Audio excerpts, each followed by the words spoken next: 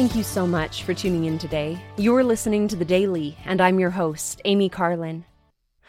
Those of you who had the opportunity to listen to the General Conference of the Church of Jesus Christ of Latter-day Saints in April 2020 heard President Russell M. Nelson read a bicentennial church proclamation titled, "The Restoration of the Fulness of the Gospel of Jesus Christ, a Bicentennial Proclamation to the World."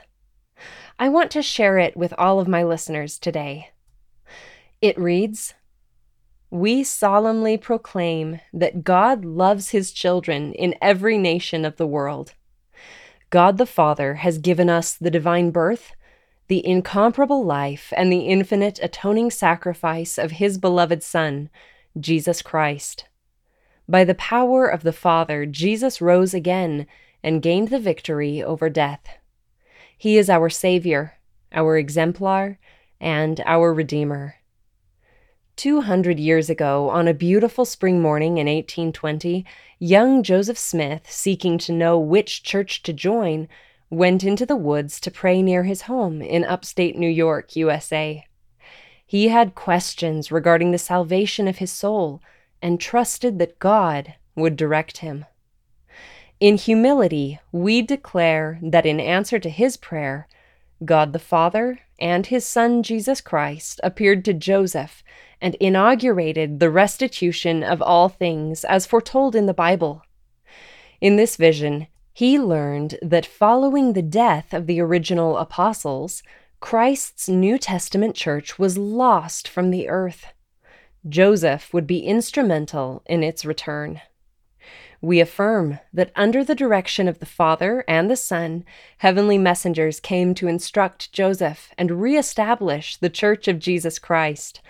The resurrected John the Baptist restored the authority to baptize by immersion for the remission of sins.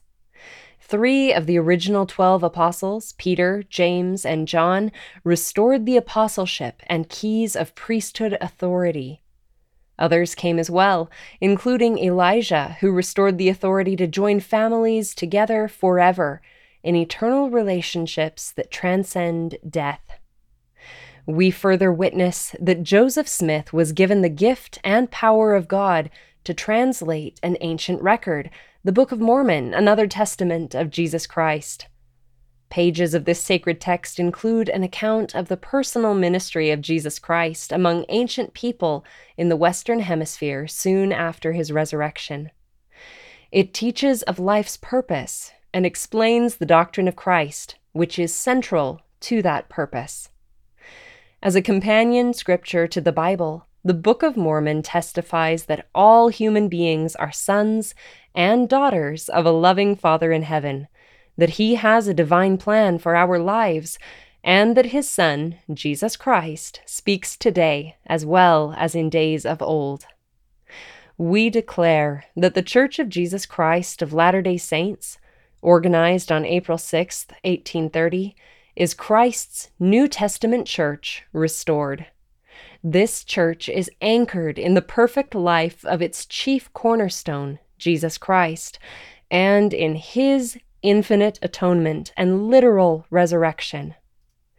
Jesus Christ has once again called apostles and has given them priesthood authority. He invites all of us to come unto Him and His church to receive the Holy Ghost, the ordinances of salvation, and to gain enduring joy. 200 years have now elapsed since this restoration was initiated by God the Father and His beloved Son, Jesus Christ. Millions throughout the world have embraced a knowledge of these prophesied events.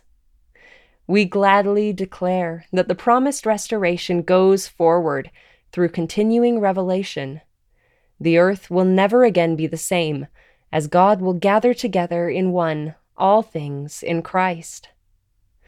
With reverence and gratitude, we as His apostles invite all to know, as we do, that the heavens are open. We affirm that God is making known His will for His beloved sons and daughters.